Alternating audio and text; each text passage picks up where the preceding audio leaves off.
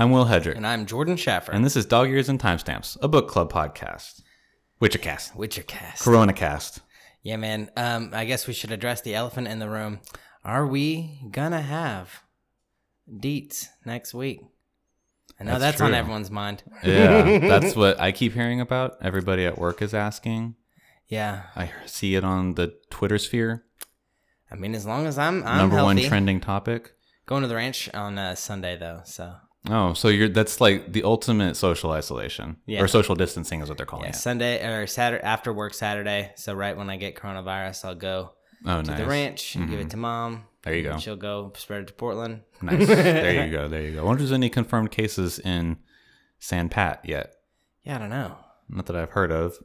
I don't know. I feel like everybody should be able to keep their distance like they're recommending. Right. Yeah, it's a little bit easier there, population density wise. I think we've got 10 confirmed cases in Travis County right now, or in Austin proper at least, maybe not the entire county. Damn, that's a lot. I mean, it's gone from 0 to 10 in a week. You know what I'm saying? It's a lot. I saw an ambulance on the way over here, and I was like, oh, great. I did too. Dude, I just keep. But I mean, that's no different than any other day in Austin. I normally don't see them. Yeah. So, dun, dun, dun. I feel like at least 2 or 3 times a week I see some sort of emergency vehicle. Yeah, I mean, I don't know who I'm kidding. The other day I saw a car that was on fire. Like this was last week. Oh, good old ATX. But in any case, we're still reading The Witcher. It's better than ever. Yeah. Don't before we get too far, make sure you bump elbows. Oh yeah, do the elbow bump. Don't do any fist bumps. No handshaking. Keep your sleeve over your elbow as you touch the other person's sleeved elbow. Smart. I didn't even think of that. That's what you do. Leo was there today at work, and he was like, "Oh, what's up, man? Bow me." We bumped elbows. It felt so dumb.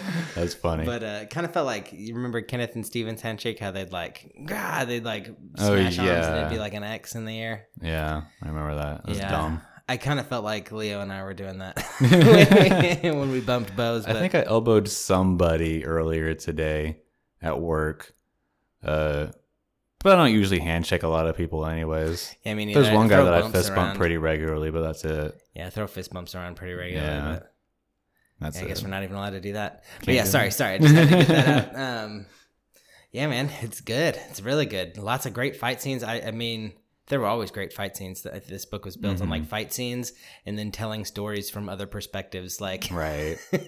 Like, I'm going to tell you about the past. Because we had it always seems to be a bit of a time skip between each book, and then it's like a story about the past, and then like even as we're going through the book, like right at the end, Cahir was telling Geralt about like his side of the series story. Yeah. So I mean, it's a fun.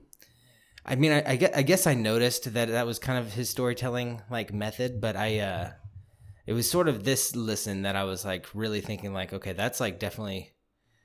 I mean, I should have realized that that's definitely his style beforehand, but like it really sort of sunk into me like that, because we really haven't done a whole lot. Like all we're doing is traveling. We're kind of traveling. We're meeting people along the way, which is definitely interesting. It's cool. Geralt has things to do everywhere. Everybody loves Geralt, right. But it's just, it's just interesting because like most of the big things that we get in the story are like tellings of the story from other what people. Had happened. So it's not even a completely accurate telling because it's just their memory of the story. Because I think we skip ahead like maybe a week or maybe 2 weeks from the end of the last book. Right. From the end of Baptism of Fire to the beginning of Tower of Swallows. I think there's like a week and a half period of time or whatever where all the shit that happens to Ciri that ends her up at that hovel in the middle of the swamp happens, and everything that we're reading with Geralt's group has happened in that period of time, but then being told retrospectively. Like all of Ciri's stuff we're hearing retrospectively from her giving the story to her savior there in the swamp, and then everything, not everything, but half of the story with Geralt's group was being told through 50 years of poetry, Dandelion's memoir, and then up to a point that we catch up with him, which even then is still not caught up to where we had gotten to Ciri, because they still hadn't experienced the equinox yet. That's like the pivotal moment in time where everything seems to sort of convalesce. And we're still not caught up to that point Oh no, we did catch up to that point finally in the last chapter, I think. But yeah, so the sort of change? Or no? Well, not something. Not the sun. Yeah, something in the telling of time change. In the way that farmers used to do. Yeah, like it was like a blood moon or something. I think. Yeah, and it being a blood moon was what made them think that maybe Ciri was dead or something terrible had happened, because that's always a prophesied sort of thing. For some reason, I thought that was like the equinox, and I was like, I guess this is when like all the wizards and stuff are having like all their powers go crazy. Oh, I think that it is like a magical night. Like things can happen on that night and will happen on that night. But apparently they were under the assumption that because it was a blood moon, not just your standard equinox, it was that something had happened, and given all the prophecy that they had been having with Ciri, and as important as she is being the child of destiny, that maybe that had something to do with it, that maybe she's dead now. Even the moon would bleed red. Right. And so Regis is probably like jonesing to party up on that day. Right, It's just like, today would be the day. Yeah, this is the day. It's like recovering alcoholics on St. Patty's Day, which is today, by the way. Yeah, I know. I got Happy to St. work Patty's and Day, everybody. Happy birthday, Terry. I got to work. Oh yeah, it's Terry's birthday. I told him that already, but I'll tell him again. Happy birthday, Terry. Yeah. I got to work and I thought like, oh shit, it's St. Patty's Day and it's Terry's birthday. And I am not wearing green, but nobody's going to pinch me because they have to keep their distance. Because coronavirus saved Jordan today. Yeah, from the pinch. I don't think I've ever been pinched on St. Patrick's Day. Oh, I do. Maybe when I was a kid, just because it's like funny to be like, I got you, like, like an aunt or something like that. I think I got pinched last year. Oh yeah, I've never get pinched all the time that I know of. I've never been in my adult life. I have never been pinched for St. Patrick's Day. Maybe like twice I thought about it on the morning, be like, oh, I'll wear a green shirt or something stupid like that. But even then, like mostly I'm working. I can't wear anything green. Right. I don't. My uniform won't allow it. That's not school spirit, but it's like holiday spirit. Right. Yeah. St. Patty's Day. But yeah, I imagine that Regis is definitely feeling it. And maybe not, though, with everything that's going on. He's pretty distracted. I mean, he's definitely... He probably had like a thought, right? He'd be like, oh, that's right. It's the equinox. I should be partying. I feel like, yeah, I'm sure it's crossed his mind a couple of times because every full moon, I think he said they would party too. Mm-hmm. But on the equinox, it's got to be a good one. Yeah. That's like that's the rager. Yeah. Twice a year, I think.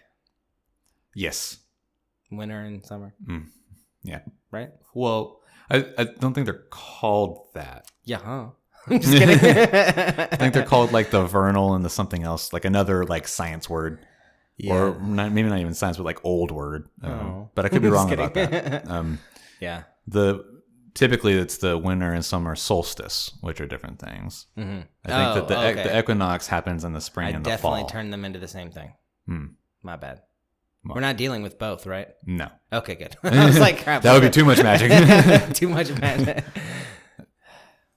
But yeah, and so now we're caught up basically with everybody. I think at this point, all the storylines should be aligned time wise, as far as like how far everybody's progressed in the days.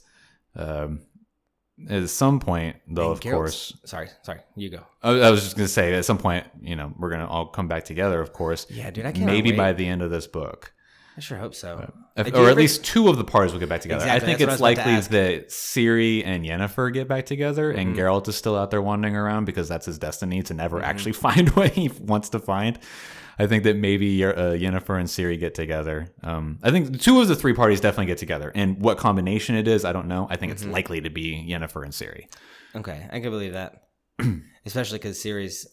Oh, okay. So, like, the time them telling stories kind of got me second guessing stuff because I was like, shit, is this a retelling? And it's just like I missed who she's telling it to. But Ciri's fighting in a tournament. She's currently... Okay.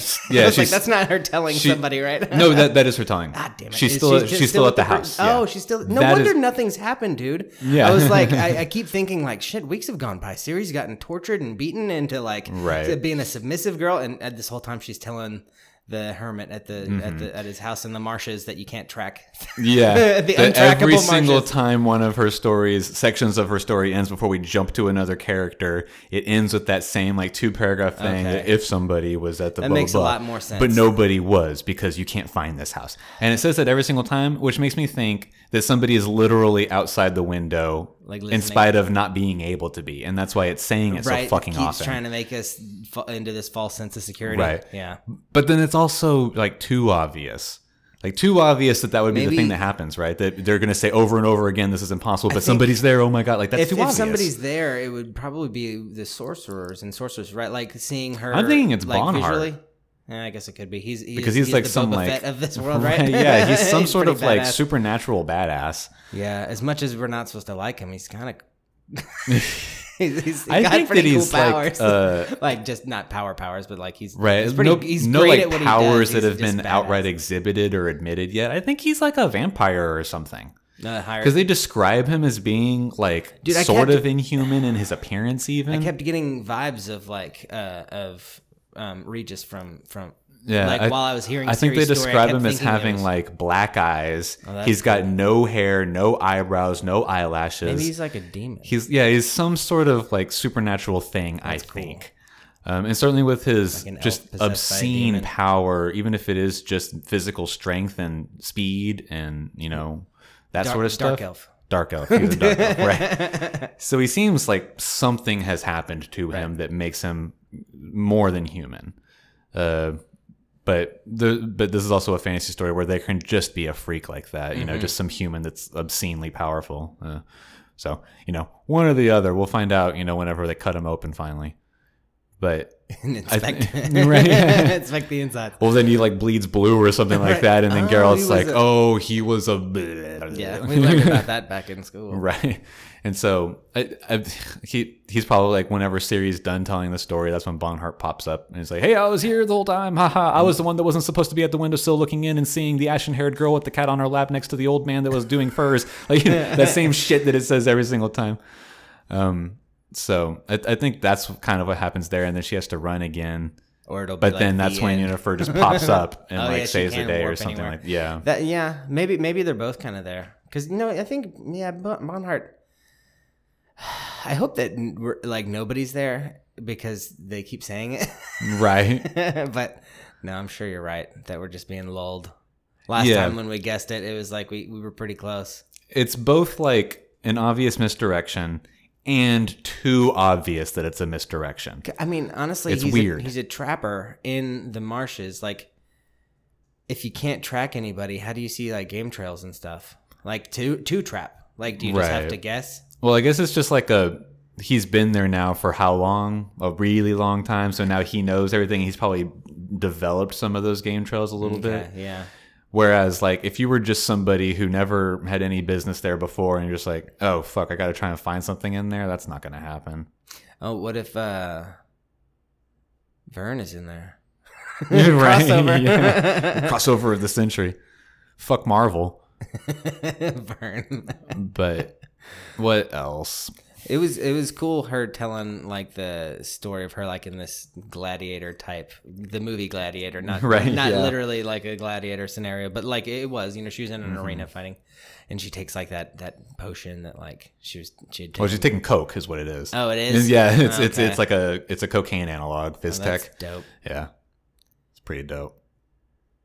People like coke, right? Yeah.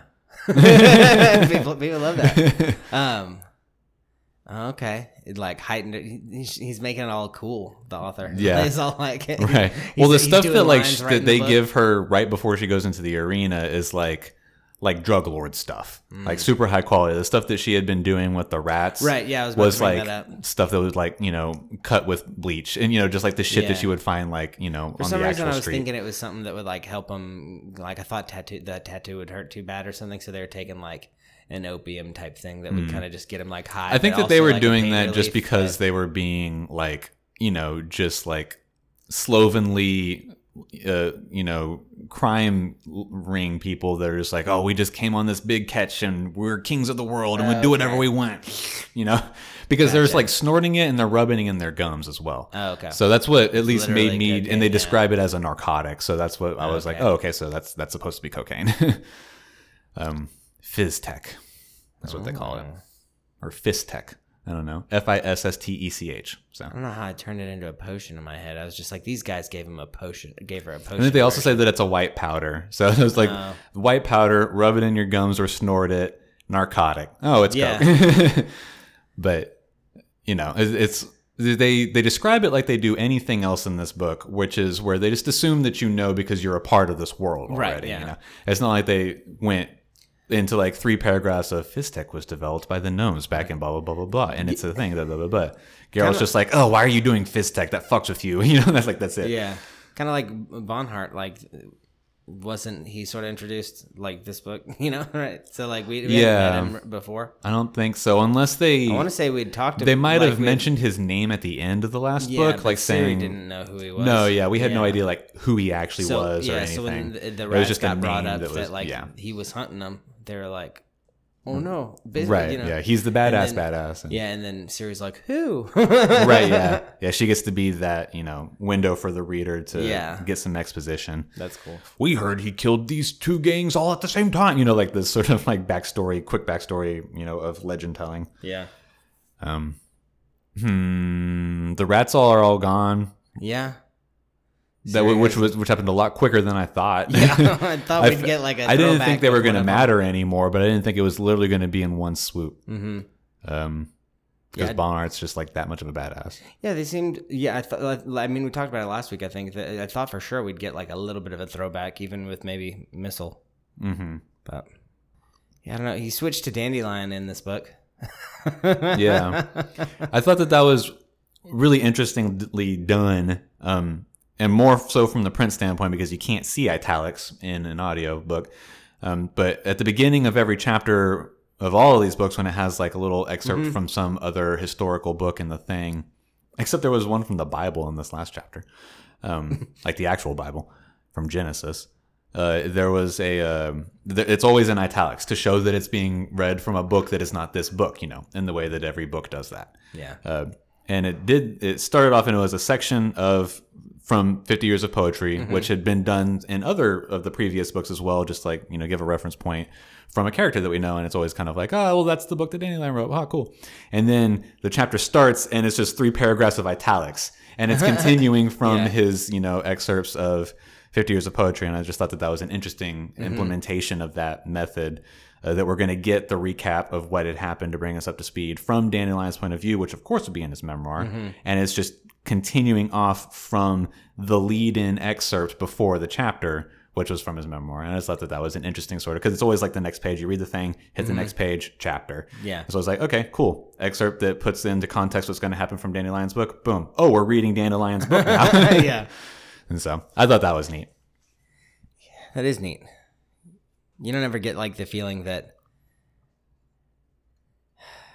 Yeah, I mean, never mind. I was going to say you don't get the feeling Dandelion wrote this book, but I mean, he wrote the 50 Years of Poetry. So, yeah. And then that being told in right. And the 50 Years of Poetry definitely covers all of these events, more or less. Although I guess he kind of outright says that his memoir is starting from the Battle of the Bridge. Like that's what sort of inspired him to do it. So I guess maybe, I don't know. Every time I hear 50 Years of Poetry, I think like fondly on this book that I don't even know about. I'm just like, the 50 Years of Poetry. Oh, Dandelion, right. He wrote such a nice book. I love that they all called him out on like the, not hypocrisy of it, but like the fact that it's like, you're not even 50 yet. You're like 30. Right, you got 20 more years of poetry. It's literally impossible for you to have done 50 years of poetry at this point. Yeah, that was a really funny conversation. I'm not dying soon. Like, come on. Yeah, I'm not dying tomorrow, and I don't want to be too old to remember the details to fucking start doing it when I'm 90. Yeah, so I'll start now. Right, yeah, makes sense. Oh, shoot, I had something I was going to ask you, and then I just lost it. Well, that's the end of the episode, folks. Right. Well, stay not clean. Even 20 no minutes. More coronavirus. Yeah. Man, what was it? Oh, well, it doesn't matter. Man. I've been playing the game a lot. Yeah. You've texted me a few times to ask me this or that. Yeah, it turns out that thing with that I texted you about. It was when you were fighting the Griffin. Yeah, or getting ready to fight the Griffin. Yeah, there was. Apparently you just had to equip it to your belt or something. I thought you had to mix it into a thing, and you just had to put it on your belt. Oh, gotcha. But it's been cool. It's like I keep getting like caught up in side quests that are like way above my level. Yeah, super easy to do. But yeah, it's been a lot of fun, and I haven't really met honestly, I haven't really met anybody that we know. I mean, I met Yennefer that one time, but like I haven't gotten far enough to meet any other characters yet. Like I haven't met Dandelion, haven't met Ciri. Try to think of who you'll meet first.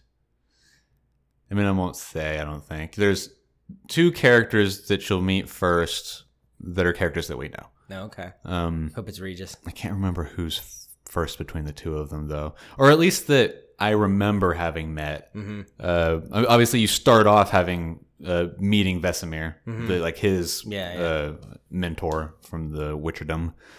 And then you meet 2 people that now we know because now I've read the books. There might have been others that I didn't realize were characters in the books and everything prior to because I hadn't read the books at that point.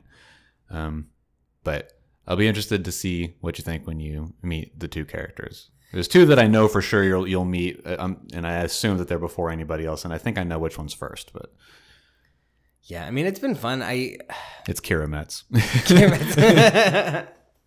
Yeah. How far are you in the game? The last time I looked at my hour count on Steam, it was like 55 hours. Oh, nice. So I'm not sure. And then I've gone on and met a couple other people. Like I've met Dijkstra and Triss. Obviously I met Keira. I think that I haven't run face to face with Yennefer yet, but she pops up in cutscenes. Oh, okay, yeah. And then obviously you play as Ciri a couple of times in like different side flashes. Cool. Oh, okay. You're coming up on one pretty quick. If you've gotten past the Griffin, you're coming up on one pretty quick. It just suddenly cuts to her. Nice. And you're playing as her because she's separated. Obviously, Geralt's looking for her as always. Does she have her Tower of Swallow Swords? I assume so. That's cool. That sort of sounded cool. They didn't mention. They didn't make any sort of remark on it in the sections with her. Does she have the black horse for a long time? I don't remember. Yeah, that horse was cool. Dude, that sex scene was kind of weird. Like, they didn't have sex, but like... Yeah, it was odd. Yeah, I just like... Before I knew it, it was like the freaking spit on her nipple was drying. And I was like, when did he even have his mouth on her nipple? I think she just nodded at him saying it was fine. And then thought his like heart was going to explode and push all the blood out. That's what I feared was going to happen, was that he was going to die like in the middle. I was like, this is going to be a mildly grotesque sex scene. Yeah. And then he just dies before anything even really starts. Yeah, I like that Ciri had the foresight too to like, all right, how long ago was my period? Like, right, yeah. Like she's very... as she reflects the things that Yennefer taught her, Yennefer was teaching her to be a very practical and forward-thinking sorceress, such as she. Well, I mean, it was good thinking. I mean, right. It's not. I mean, Ciri was even without that I don't know, insight. I don't think I think it would have gone down the same way because Ciri was refusing, and then she finally gave in at the end. And well, the point was to get her alone, to let the guy die, and it's in a relatively comical fashion. And then now Ciri has to try and run away, and so she does, but she runs back to the trap in Regret, or what was it called? The name of the town that they were in. It was like Marshtown. No, the one where everybody gets fucked by what's his name? It was like Regret or no, Jealousy is what it was named. I was gonna say it was some like she flees to petty name. Yeah, she goes to Jealousy because she realizes that it was in fact a trap for the rats to have to go there and get fucked up by Bonhart. Yeah, what if the old guy, the hermit, is a trap? Possibly, but I feel like how do they explain that? Yeah, and why would he have healed her? That would be so insanely complicated, I think. And with his backstory, he seems pretty innocent. He's a double fugitive.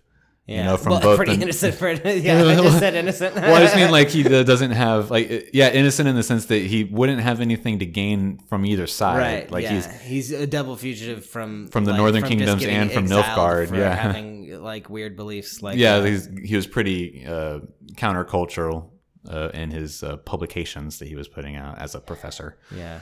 Oh shoot, I can't even remember his name. Galileo. No, who said the world was round first? And they threw him in jail. Was that Galileo or Aristotle? No, they all got fucked up. Yeah. Every single one of those philosophers got fucked up before they died. Most of them died because they were getting fucked up. And they were wrong anyway. It's still flat. It is flat the whole time. I've seen so many convincing videos on YouTube. And the coronavirus was made by the Dims. No, I'm just kidding. I've seen so many videos that are just like, what? Like, they're just dumb. Like, Everybody's loving the internet this is so fucking stupid. It's dumb. I spend more time on it than it deserves with how fucking stupid it is, as if it's its own entity. Culturally, it kind of is, but that's a kind of esoteric discussion that we don't need to get into. What do you think, like, the Witcher style of fighting is? Like, we've been kind of given hints at it, like, I already forgot his name, Bonhart? Yeah. Yeah, he said that... describing the names of techniques that Ciri's using and how a lot of it is improvised in the way that only the Witchers would have been able to teach. Yeah, that sounds so interesting because I'm not like in the game fighting like that. I'm sure I'm not fighting. Oh no! Whenever I fight in that game, it's just like and then roll away. Yeah. So I'm trying to imagine like this graceful like fighting style with all this foresight. I just use Ard over and over and say. Oh, I love that one. Yeah. Geralt also has had this freaking leg injury for like 2 books now. 3 He's forever. Yeah, he didn't let it heal all the way. I mean, come on, guy. Take a potion. Right. Take a potion, yeah.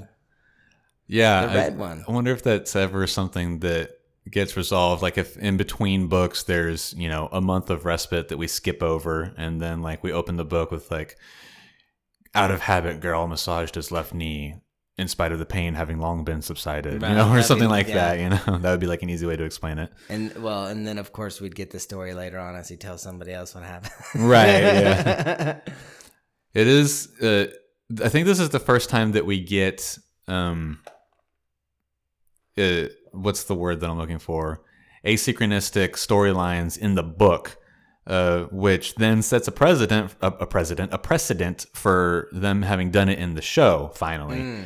Because them doing it in the show, as we've talked about it and did talk about it on this show, our show, was weird that they were doing it in that way to have everything at any given point in time, potentially hundreds of years apart, and not exactly explaining it outright. Definitely, yeah.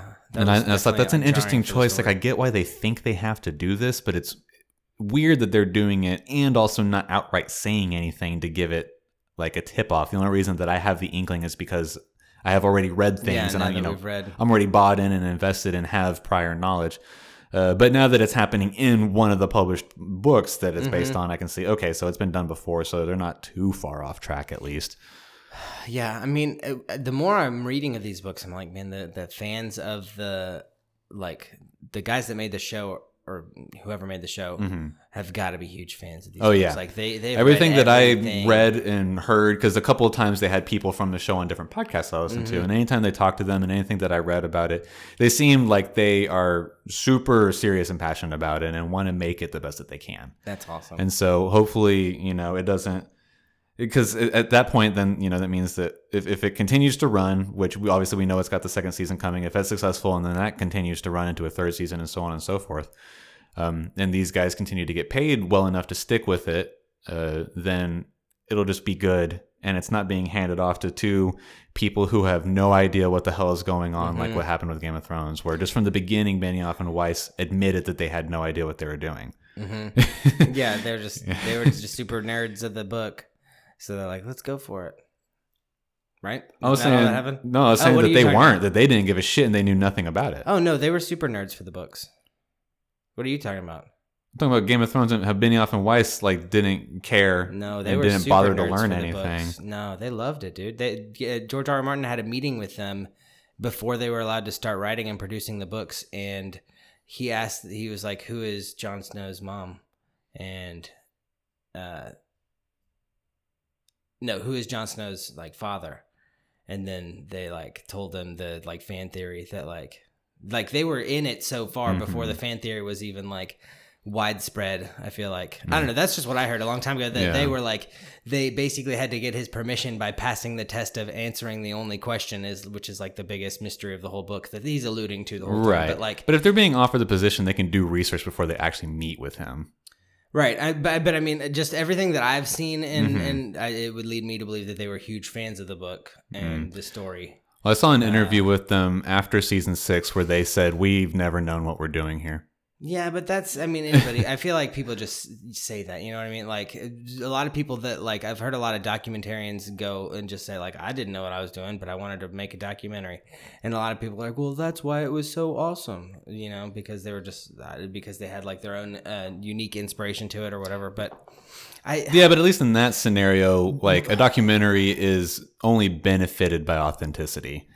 I don't know, I guess. I just feel like them saying, that like they never knew what they were doing is like they never knew how they were going to end it, so they never knew where they were going with it. I mean, it certainly could be interpreted in different ways. You're right, but yeah, I don't. Yeah, because but I think that they never knew given the other clues were like they constantly forgot their own plot points, and they were constantly just like leaving things out and saying like, fuck that, we don't care anymore. Yeah, they shouldn't have written their own side stories like that. Yeah, I think all the other clues being taken into. You know, if I was looking at this as like a giant puzzle, which obviously it's not, it's more complicated than that.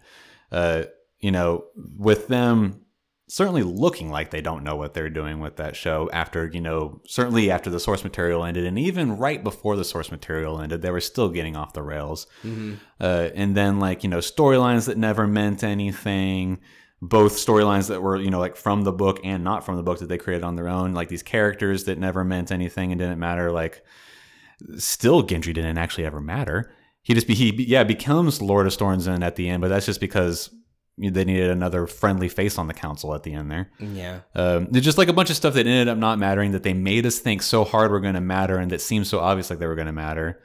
What was another big one? It doesn't matter. I don't need to get into it too much. And then, and then to put all of that in context with them being like, yeah, we never actually knew what we were doing, guys, you know, makes it seem like, oh yeah, y'all weren't right for this at all. I don't know. I thought they did a good job, even as a whole, as it's all completed. But well, up until season 6, I would agree. I think that the show is good, and I think that there are still meritorious parts of 7 and 8, but the extreme majority of 7 and 8 is garbage. I can't sign off on that completely, but I do see where you're coming from. Yeah, and I mean, I guess from that same vein, I hope something like that doesn't happen with The Witcher. Not to say that somebody else couldn't modify a story and make it a little better. Right. But that is always the argument. Can you do that when there's already something out there that's so successful? Like this book is a New York Times #1 bestseller. I don't know if the first two were, but I know this one is. Like, if this is the third. The fourth. This is the fourth. This is 4, yeah. And and those other two were like prequels. I don't know when it became a New York Times bestseller, but I know that this one is like it's on my little Audible thing, or I saw it when I was Googling the book list or something. I don't know where I saw it, but I saw that and I thought that was like. I wonder when after the after the show and after the games maybe as well. Like when did it make bestseller? Did it make bestseller when it was published or post games or post show? Because that would be an interesting facet as to why it's now bestseller, especially the New York Times #1 bestseller, right? Because I imagine when it was first published, like I think this one was published in 2000 or 99 or something like that. So I doubt that.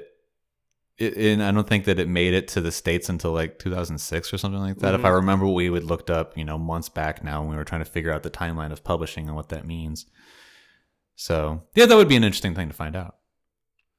But anyways, wherever you were going with that. Oh yeah, I don't know. I was just thinking, like, it's hard to imagine you could change a story and make it better, especially if it's already so good. And I was saying, that makes sense. A bestseller, but if it's just a bestseller because it happened to be, I mean, it wouldn't have been so popular though if it wasn't like a full, well-rounded, complete story. Even leading up to it, it feels like certainly it's going to have a good book 4, right? Because even if it is something that came after the games and the show. People still had to get through the first 3 in the saga, even if they didn't read the prequels. Yeah, for the 4th one to be a bestseller, that's a good point. That means that enough people were invested long enough to get through 1, 2, and 3 to then also buy book 4 en masse and make it a bestseller. We've seen a lot of sequels on our top books of the year list, you know, that have been like voted for awards and stuff. I mean, at least I know that I have the last time we were looking for a book.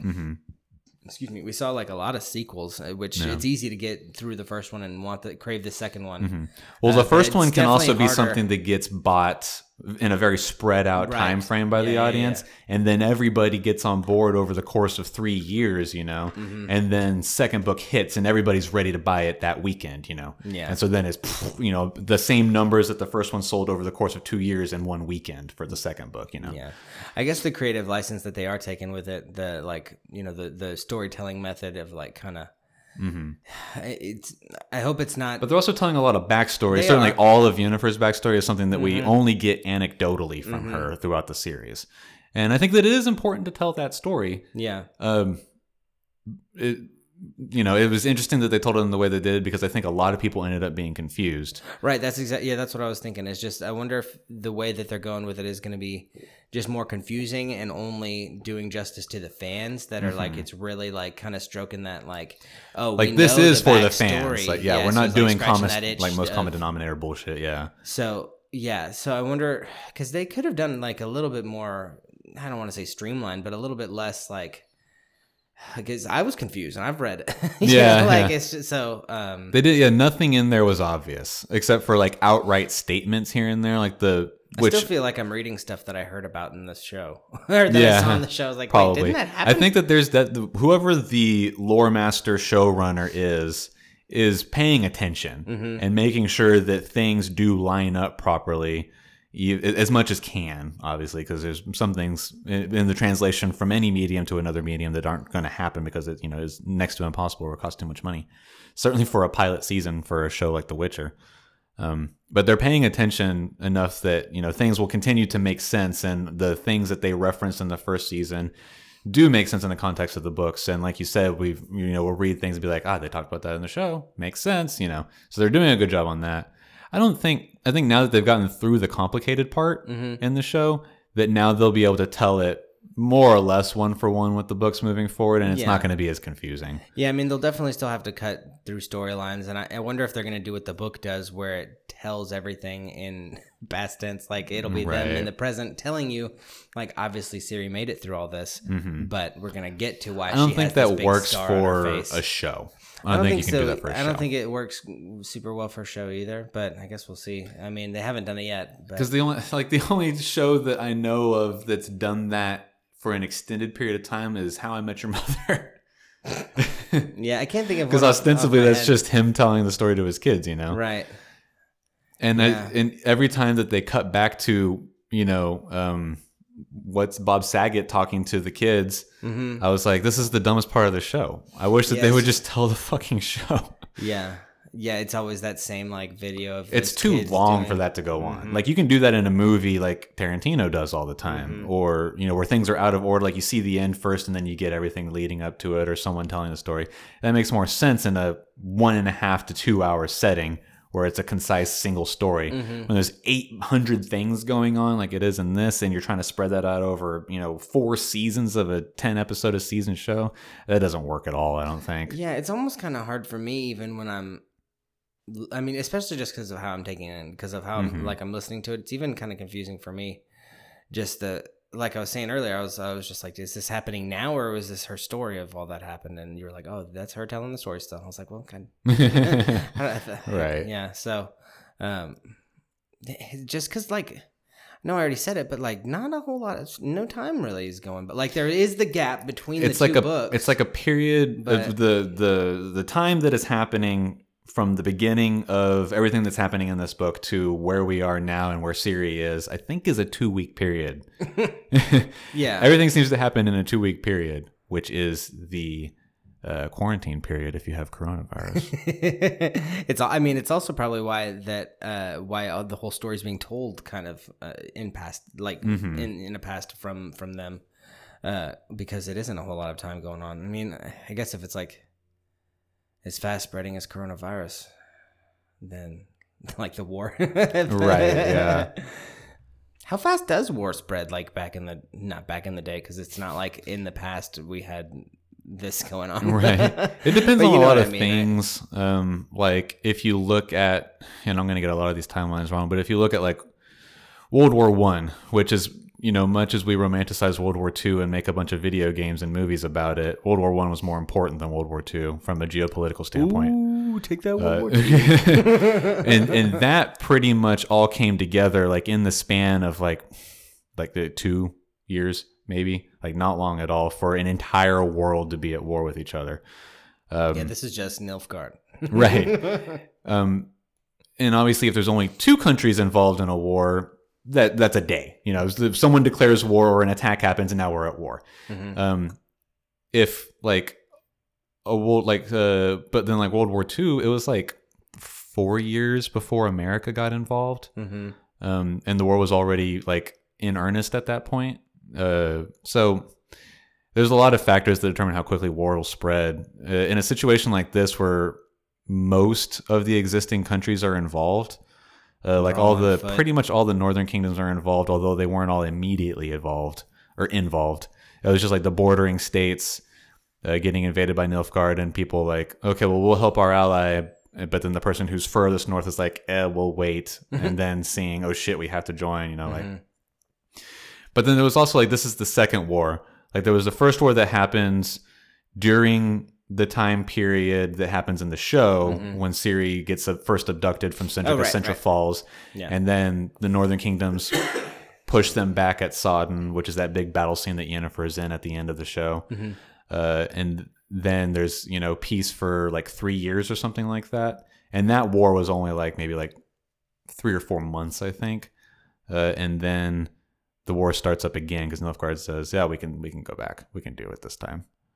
And I think at this point, this war has been going on for 4 months, I think. Okay, so longer than we've been there. Yeah. It's hard for me to wrap my head around how long Ciri was being like trained with Geralt and stuff. Because I don't think we know that. Because the first time that we see her there is when Triss is writing up at the beginning of the first book, right? And it's just like she's been there for, I don't know, a month, 2 months. Yeah, long enough to do that game or whatever that you see in the beginning of the Witcher 3, right? Isn't that like the beginning? She's doing dancing on these like I'm sure on like the posts or whatever. Yeah, and there's like some of them are whirling and shit like that. You just got to dodge them and all that. Yeah, so she's been there long enough to pick up the basics and now just be at a point of, you know, mastering them and, you know, progressing on to whatever the next step possibly is. And then Triss is there with them for a month before they decide they need to leave. And she had like just started like her period. So like if she, I mean, even if she was like later, I would imagine like 14 at the latest. She's like 16 now, right? She's 16 now. Yeah. At least 3 years, I'd say, because they, you know, if she hadn't had her period, and then she was whenever I think the entirety of the first book, Blood of Elves, I think the entirety of Blood of Elves takes place during that 3-year peacetime. Maybe the last year of that 3-year peacetime.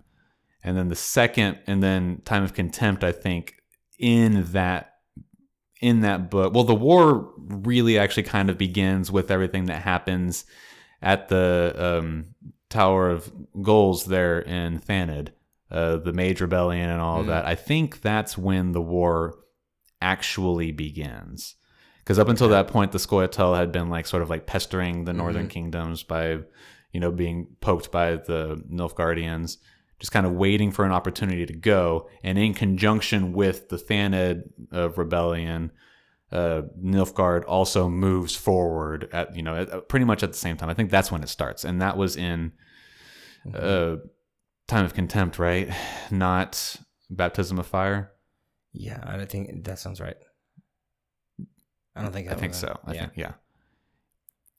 So yeah, I think the majority of 1 and 2 take place during the peacetime, and then 3 and 4 now we're in the war.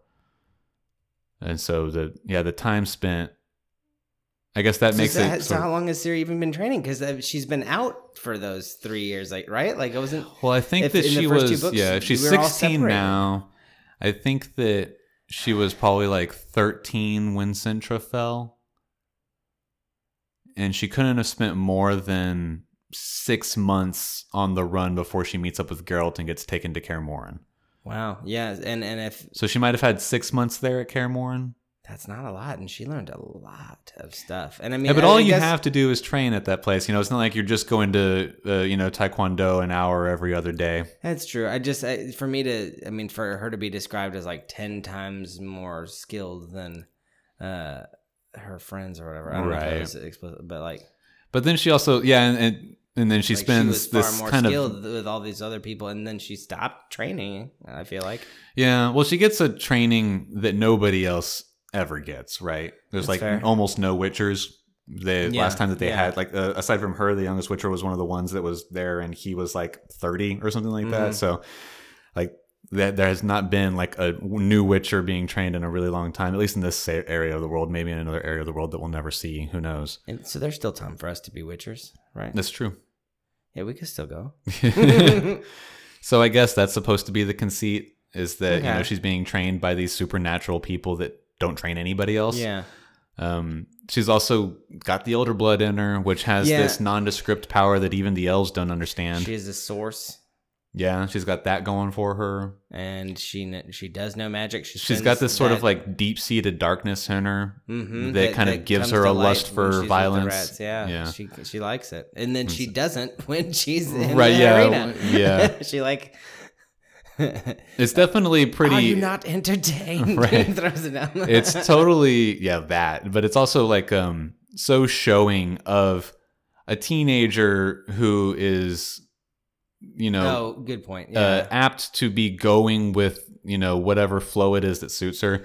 Like she's, experiencing this like autonomy and freedom and fuck the establishment Quote, with unquote, the gang. Bad crowd. Yeah. Yeah. And so she gets into it and it's like, oh, I'm enjoying this violence. And it also is an outlet for her to lash out some of the negative feelings that she has against the people that she loves because she feels like they've abandoned her and haven't tried hard enough to find her now. Oh yeah, and then she gets definitely personally upset when she hears like, wait, somebody else is living in luxury with my name? Right, yeah. And then they're just gonna like So she's definitely prone to the emotions of a teenager in a world that is enabling her to enact on those emotions in an extreme way. And they're gonna use her name to like wed or like take away her birthright, or like are they gonna like by making it like who's gonna marry her to like take away from her, right? Isn't that like the plan that the plan is that the emperor is gonna marry is going to marry Ciri. Okay. And he wants to marry Ciri. They have a fake Ciri right now in case that Vilgefortz sent to him in lieu of sending him the real Ciri because he couldn't find the real Ciri. Right. And he thought that the Empire just wouldn't know the difference. And so that's why Vilgefortz is on the outs with the Emperor now. Which is not what you want to be on. That's true. With probably the most powerful person in the world at this point. So that's why like there's that scene that we get with the Emperor's like master of spies or whatever. And he's like walking through the garden and then he goes to the whorehouse or whatever. And we're kind of like in his head as he's thinking, okay, what are we doing? What are we doing? And he meets up with Reince, that assassin character that we were dealing with for a book. Yeah. He works for Vilgefortz apparently, which I think is probably something that they explained last book. I don't know.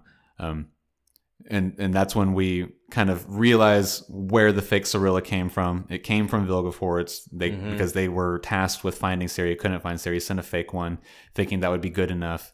And from a political standpoint, it would be, because all he has to do is marry the fake one. Everyone's going to buy that and be like, okay, well, that's Queen of Cintra. So now, except for at the wedding, exactly. And so, okay, yeah, we buy that. So Cintra's a part of the Empire now through an alliance marriage, blah blah blah. But the Emperor wants actual Ciri. And I think it's because he knows something about her having the Elder Blood. Yeah. And wants to leverage that in some way. And so there's still, the marriage is being held off until they can find actual Ciri. I missed an opportunity for an immature joke. Oh, yeah. It's okay. Yeah, he wanted to, so I could, you don't think he wants it for her, you don't think he wants her for her? Like, he doesn't know anything about like her. A kid. No, that's what I'm saying. Like his. Oh, if all he needed was an heir, he could. Oh, well, that could be part of it. That could be part of it. The main political thing is to be able to have a legitimate claim to Cintra and its holdings, right? And then to be able to get, because the Cintrans are so loyal to their matriarchy setup, the royal family, that if suddenly Cirilla rose from the ashes and was on the other side, the Cintrans would be like, all right, well, we fight for them now willingly. Mm-hmm. So that would be a huge force to be able to adopt. So politically, it's like, whatever. It could be a fake. That's all we need. But I do think that Emhyr von Emreis wants actual Cirilla because he knows something about the Elder Blood, which is a motive that has not yet been directly revealed to us, I don't think. But I think that we can assume that at this point. Okay. So he hired Bonhart, right? No. Oh, okay. Taniel hired Bonhart, who is another officer in the the intelligence service to the Emperor. Oh, okay. So he's an underling of the guy who's the Master of Spies, the guy that we spent a second in. And he's been doing his own thing that we don't yet know the motives of. Okay. And he set up base in another kind of border town there, and he's been kind of doing his own thing with, the blessings of the state. But he hired Bonhart to get the rats as well as Cirilla, or Falka, who he assumed was Cirilla. Wasn't he just supposed to kill them? Yeah. Was he supposed to kill all of them? Yes, he's supposed to kill Cirilla as well. Okay. Which is not what the Emperor wants. Right. Yeah. So we don't know what Taniel or Stefan Skellige or then that's not even what he does. He just takes her. Yeah, Bonhart takes her because we see the meeting between Stefan Skellen, Taniel, and Bonhart when he's getting hired. Right. And Bonhart says, do you need me to bring her your head? And Taniel goes, no, I know you to be a mercenary of your word. All you got to tell me is you did it. I believe you. Why, you want to take the head somewhere else for more money? And Bonhart goes, yeah, that's what I'm going to do. No, thank you for filling in that line. If you'll pay me just for telling you I did it, then I'll also go cash in with the other bounty that's out on these rats, because literally every city has a bounty on these fuckers. And so then he makes the decision to keep her. But so Taniel's doing something that we don't know the motive of yet. Right. And then there's that task force that we spend a little bit of time with.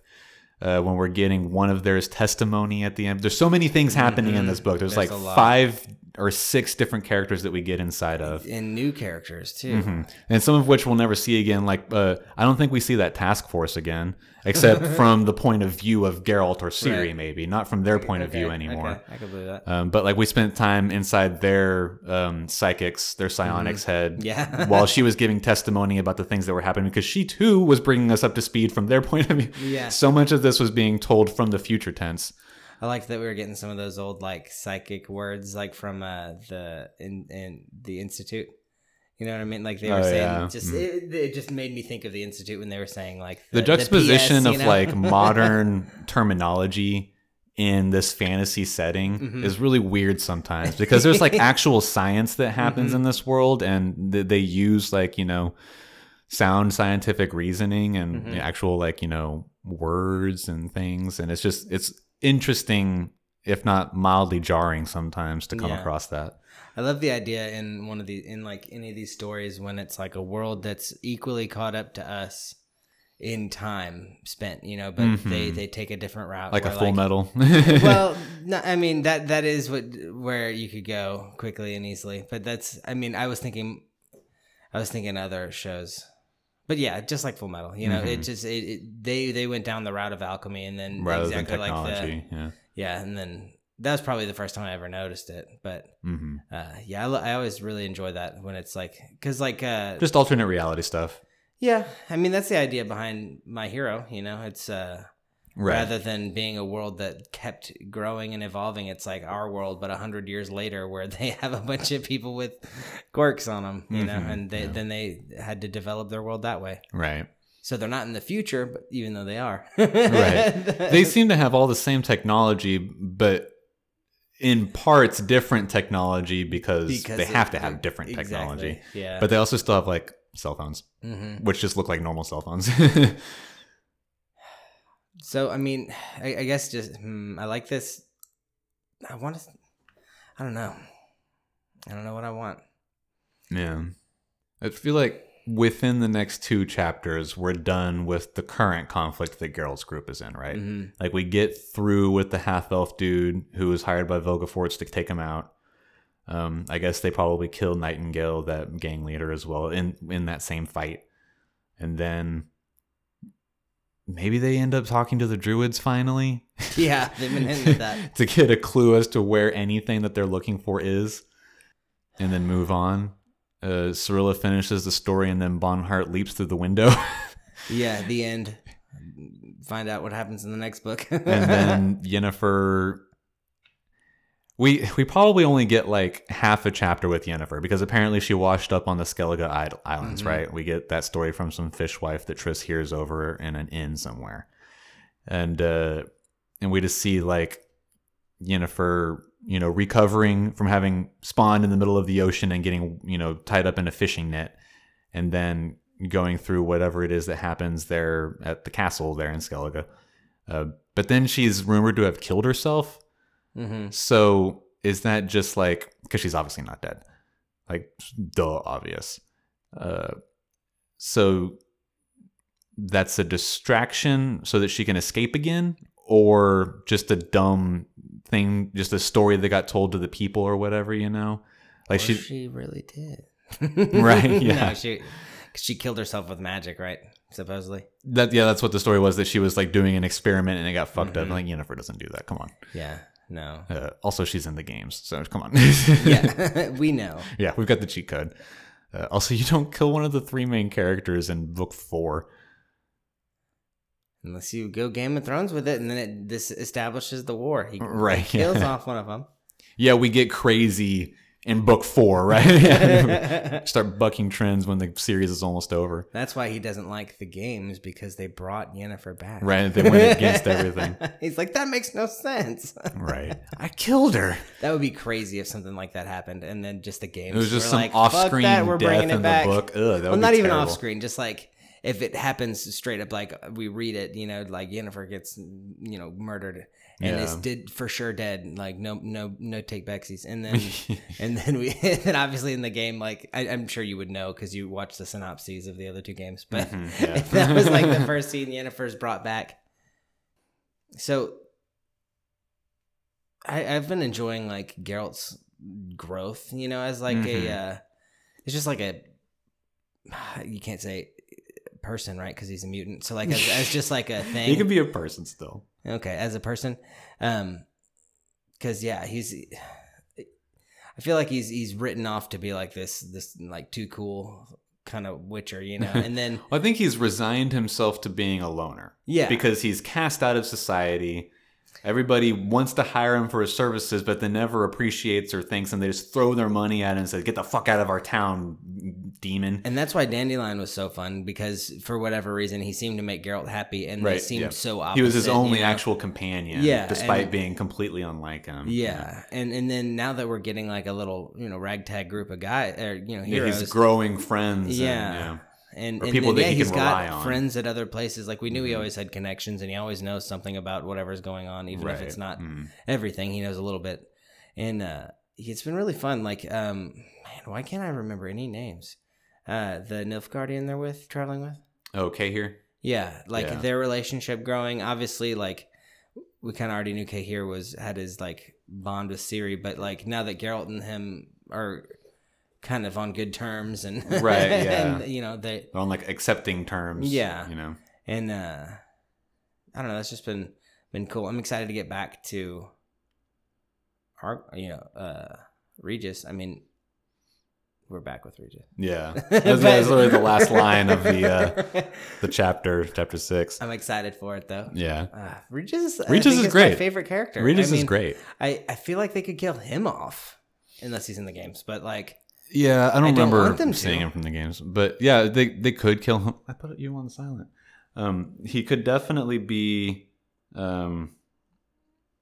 What is going on? Okay, sorry. Yeah, I think that he's an expendable character in the grand scheme of things. Especially with how immortal he is. It's You're right. One of those misdirects that we've been so either he dies or they get to the point where he can no longer travel with them for whatever reason. He has to go back to his own. He takes off and we never see him again. He's just like, well, I'm going to go continue being a vampire later. Because he's from another dimension, right?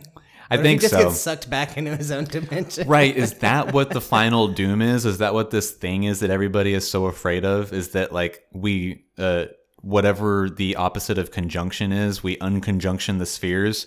And so, like, monsters go back to wherever they came from, because a lot of these monsters are not indigenous to the world. And then it becomes like our world. Right? It is our history. Yeah. Is that what happens? Not in the books, because the games say... That's the problem with reading the books so late in the game for me, and now you that you started the third one, is that, like, we more or less know how major parts of the story are going to end. Like, this kingdom stays intact, or... monsters are still there, so we don't actually unconjunction the spheres, or whatever it is. You know, these characters stay alive. So we've got the cheat code. The story is no less compelling, but Ciri it's hard to speculate because of that. Yeah. Ciri hasn't told us how she got her scar yet, right? Yeah. Oh. She gets it from... well, no, we haven't seen the actual thing. She tells us that Taniel gives it to her. Okay. So we... yeah, that's how I... It happened yet. Or like in the... okay. Right. Because now she didn't kill herself in the ring. Mm-hmm. And so we know that Bonhart then throws her like in a house somewhere, I guess, you know, for keeping between the fights or whatever. It kind of beats her up until she gives him her whole story, because now that she couldn't kill herself, she's like afflicted with shame and self-hatred because she couldn't, you know, get herself out of it. She was too cowardly to remove herself from this existence of gladiatorial combat. So she was just like, fuck it, I'll tell you everything. I don't care what you do to me anymore. Ciri's got a lot going on. Yeah, she's got a lot going on. It's like extreme 16-year-old situations. I thought we had it bad. And so I guess maybe at some point she gets thrown back into the ring, and we, or even just hear about it anecdotally. Oh, what if she teleports out? I think that she can do a little bit of magic. Yeah, I don't know that she's got the power to be able to do that yet. Because Yennefer could do that. Well, in the show, she could do it before she was yeah, well, Yennefer is like, you know, top 5 powerful sorcerers in the land.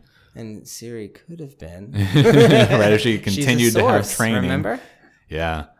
I mean, obviously, strange things can happen to Ciri without reason or explanation, and it would be fine because we know her to be this font of power that's, you know, basically almost unbridled.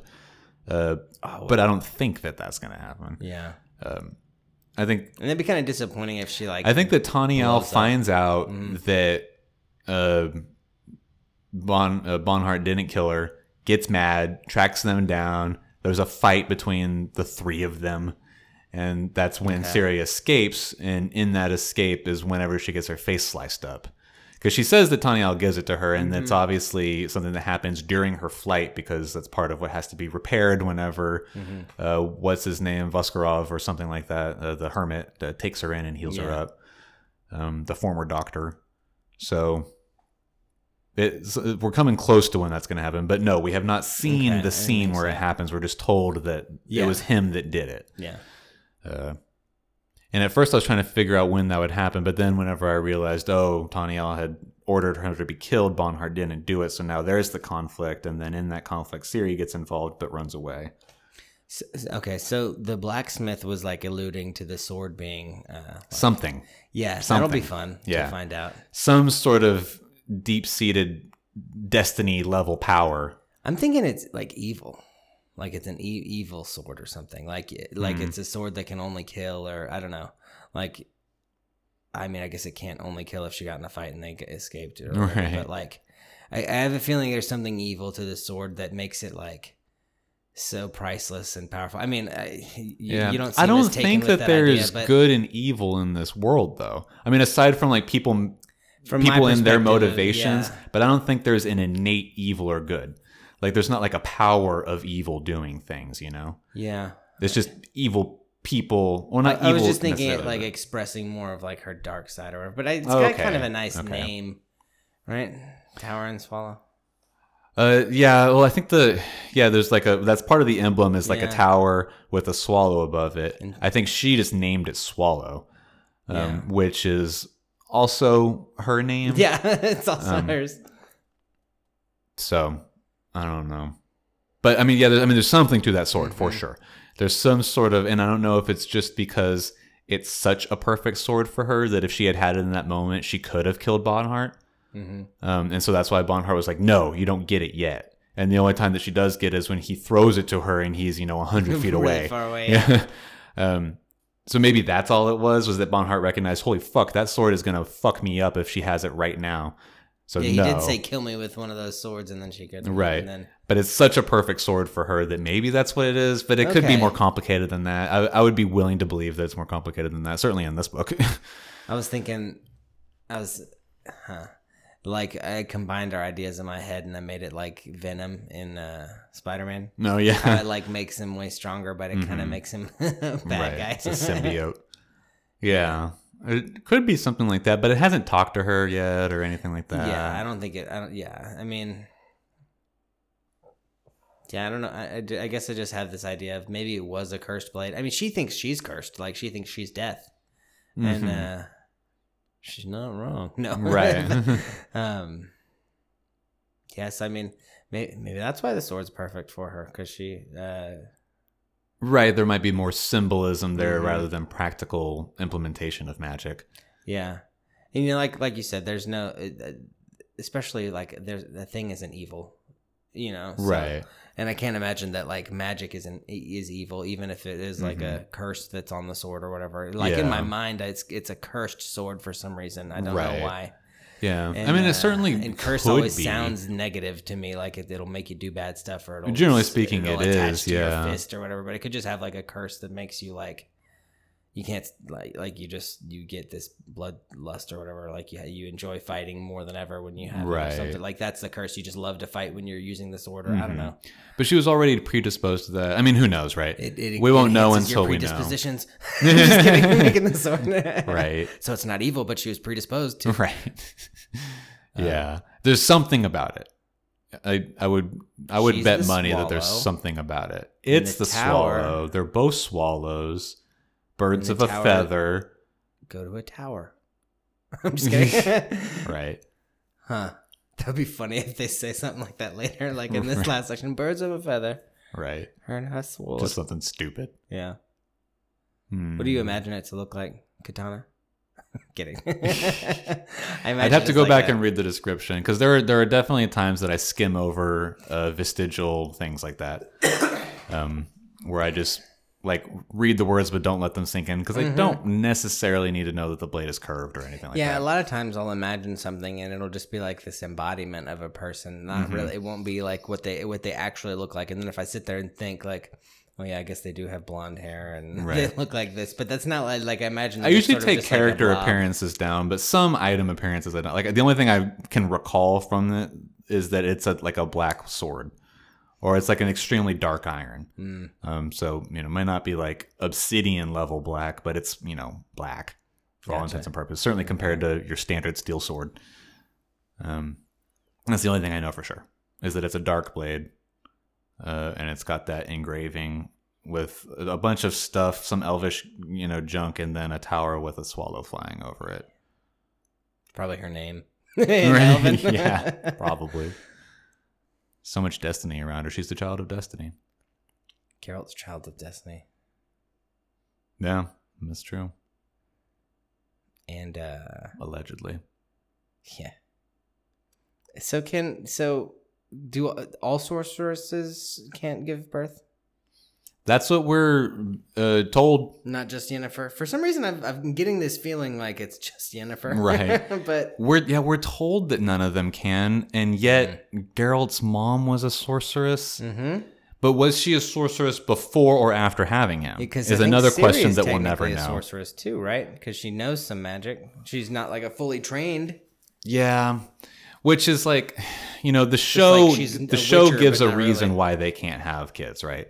Because during the transformation to beautify them, they take out their uterus. But if you're already beautiful, right, and you don't have to go through the beautification process. You just need to put on a glamour spell that makes you a little shinier, Right. We also don't yet know, unless it gets explained later on in the books, that is how the beautification process actually works as well. That might have been something they made up for the show to give a solid reason why Yennefer can't have, rather than just like, oh, magic takes away your kids, because that would be lame. Yeah. We do get a lot of Yennefer stuff that we still haven't even confirmed, So we're told that they can't, but I don't feel like we've yet been giving any concrete evidence that that's the truth. I don't even know why. Geralt can't have a... There's something that happens during the trial of grasses, and he also becomes a mutant. He's a literal mutated human. If he's too off, like mules can't give birth, so right. So that could be that is something that we can yeah. Like that's easy to believe. I don't think anybody would have a problem if you gave them that explanation. Oh, he's a mutant. I mean, he doesn't even have regular human eyes anymore. So so there you go. People would be like, okay, I buy that. But if you were just told people, oh, magic takes away your babies, people would be like, I don't know. Why? That seems like a weak excuse. You got to give me more than that. Yeah. And so I think that might be why the show did what they did. Okay. Because it does give at least like a concrete reason why a child can't be had, because they don't have a uterus anymore. Yeah. But who knows? Those are answers that may or may never be fulfilled. Yeah. What if Geralt's mom is his bio mom? Probably, right? I assume so. Yeah. See, what if it's not even right? Like, what if she stole him? Could just not be his actual mom. Could be that she became a sorceress and went through whatever that process is in the books after having him, after giving him up. Because how old was she whenever she gave him up? Maybe she was only 16 at the time. We don't know. Yeah. And then she could conceivably still go to witch school. I don't know.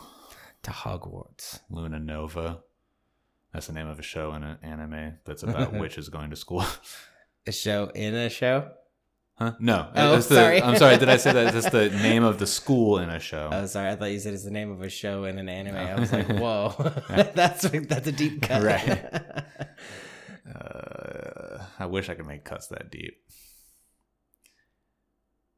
I don't know. I don't think I have anything else to go with. Yeah, no, I'm just, I know I already said it. I'm just excited to get back to Regis. It'll be exciting to get the rest of this story put together. We're going to get a lot more, like, if we can get all the little details especially with all the new characters that we have, but like, if we can get all the details kind of, just filed out. Like, I want Ciri to go further than just finishing her story to this old guy. Right. You know? Like, I want the rest of the story, and I want her to be like, all that's left is her escape, I think, at this point. Like, the confrontation between Taniel and Bonhart, because of what we talked about, she's supposed to be dead, she's not dead. I think whatever small event it is that leads up to that meeting, which I think is the catalyst for her escape, and then we're caught up with her. I think timeline-wise, the coalescence has happened. I think everybody's at the same day at this point. It's just a matter of having that last bit of catch up with Ciri, and then just everybody progresses onward at that point. Yeah, until and then hopefully, I mean that's kind of the way the book feels, right? Like, we're gonna get a little bit after everybody, like after Ciri catches up, we're gonna get either them meeting up or like something else is gonna happen. But we're gonna get some more, and then because as soon as Ciri's done telling her story, whatever the thing is gonna happen that forces her out of the hermit's house. She has to run again at that point. And then Geralt and his group are already progressing. Yeah, we've gotten past the point of catch up with them. They're moving forward. I feel like it would be excessive to catch up with Yennefer, because we've never had catch up with Yennefer. Yeah. She's always just been, like her own force, doing things outside of everything that we see until the moment that, we get back with her, and she's just continuing to do, crazy big scale stuff. So I don't think we get any actual catch up with her. I think she just appears and we just move on. Yeah. So yeah, I think just like, one more half chapter of catching up with Ciri, and then everybody continues to move forward timeline wise. All right, I'm into that. Yeah. Well, cool. I guess just read the last section of the book. Just finish the book. I think it's 6 chapters. No, I think it's 5 chapters. I'm sorry. Yeah, it should be about the same amount of reading now. And then you guys know how to find us at ears_stamps on Instagram and Twitter, and then dogearsandtimestamps at gmail.com. Stay safe and clean. Wash your hands. Yeah, that's the most important thing. Yeah, wash your hands. Don't go, into groups excessively if you don't need to, No public groups larger than 10 here in ATX anymore as of today. Yeah. Well, all dining spaces and bars are closed. Yeah. So, it's happening, folks. Yeah. So yeah, especially if you're in the the trouble categories, like older and stuff, just be careful. Prone to illness. Yeah. So, but I think we'll all be good. I think we'll come back next week and tell you guys what we thought of the book. We'll be here. Even if we're in quarantine at that point and both of our businesses shut down for a period of time, that just means we've got more time to read. Right. And more time to drive all the way down here to my house. Yeah. What if there was like a cop at the end of Fluke? Traffic is great right now, What's your emergency for leaving the house? I got to record a podcast for my fans. For the people. For the people. Traffic is spectacular right now. What are they going to listen to? They're so bored. Yeah, traffic is great right now. It's kind of sad thinking that everyone's out because they're not sick, but they're like on lockdown. Like schools are shut down. Right. Everybody's having to do things from home. Yeah. Pretty much like everybody in the guild is now working from home or not having to go in or whatever. And so everybody's like Macy's shut down all their locations across the states. And so everybody's just playing video games and I'm just going to work still. Yeah, I'm still working. Retail. Yeah. Although I just said Macy's shut down, so that doesn't hold anymore. I heard something too that we might be getting like a stipend, from like the government. That's cool. Always like a part of the proposal because obviously the economy is going to crash with nobody working. Right. And so the idea is to give everybody a lump sum of money to go buy things and stimulate the economy. Anytime they think about a stimulus package is what they do. I think they did that like 10 years ago whenever like the housing market thing happened. Mm-hmm. I think I remember my parents talking about it. I don't know. It's in the talks. I don't know if it's actually going to happen, but yeah, that would be nice. I could use I could use an extra $1,000. Yeah, that'd be dope. It's going straight to bills if I get it, but right. I think that's the other reason they're doing it too, because so many people are like most of America is paycheck to paycheck, So right. I feel like that's the other reason they would want to do it is so that not. That would definitely be the altruistic reason, but it's definitely more just like, hey, go buy things. Right. That's probably you're right. It's a consumerist economy we live in. But they care. Yeah, right. I'm Will Hedrick. I'm Jordan Schaffer. This is Doggers and Timestamps.